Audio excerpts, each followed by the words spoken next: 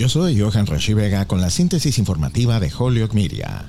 El restaurante Fernández en Holyoke ha sido un negocio icónico y representativo de la comunidad puertorriqueña y de la ciudad de Holyoke durante más de 3 décadas. Con motivo de su recién anunciado cierre de operaciones y como una forma de reconocer las contribuciones de la familia Fernández a la comunidad y a la ciudad de Holyoke, se llevó a cabo el viernes un evento de despedida dirigido por la líder comunitaria María Salgado Cartagena en Veterans Park, donde se reunieron miembros de la comunidad y funcionarios como la representante estatal Pat Duffy, el presidente del Consejo Municipal de Holyoke Todd McGee y el alcalde de Holyoke Joshua García, quienes reconocieron a don Rafael Fernández y su familia con proclamaciones por sus muchos años de servicio y compromiso con la gente y la ciudad de Holyoke. Durante el evento, el concejal McGee anunció que ha presentado una orden para que el Consejo Municipal la discuta en sesión el próximo 2 de agosto para poder cambiar el nombre de North Summer Street a Fernández Way, como una forma de honrar el legado de la familia Fernández a la ciudad de Holyoke.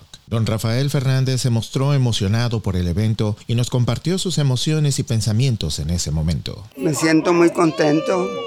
Mi gente nunca me ha fallado, nunca.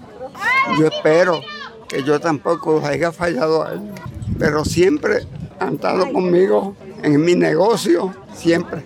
Le doy gracias a Dios que me dio todos esos años para yo poder criar mi familia y atender mi negocio y eso.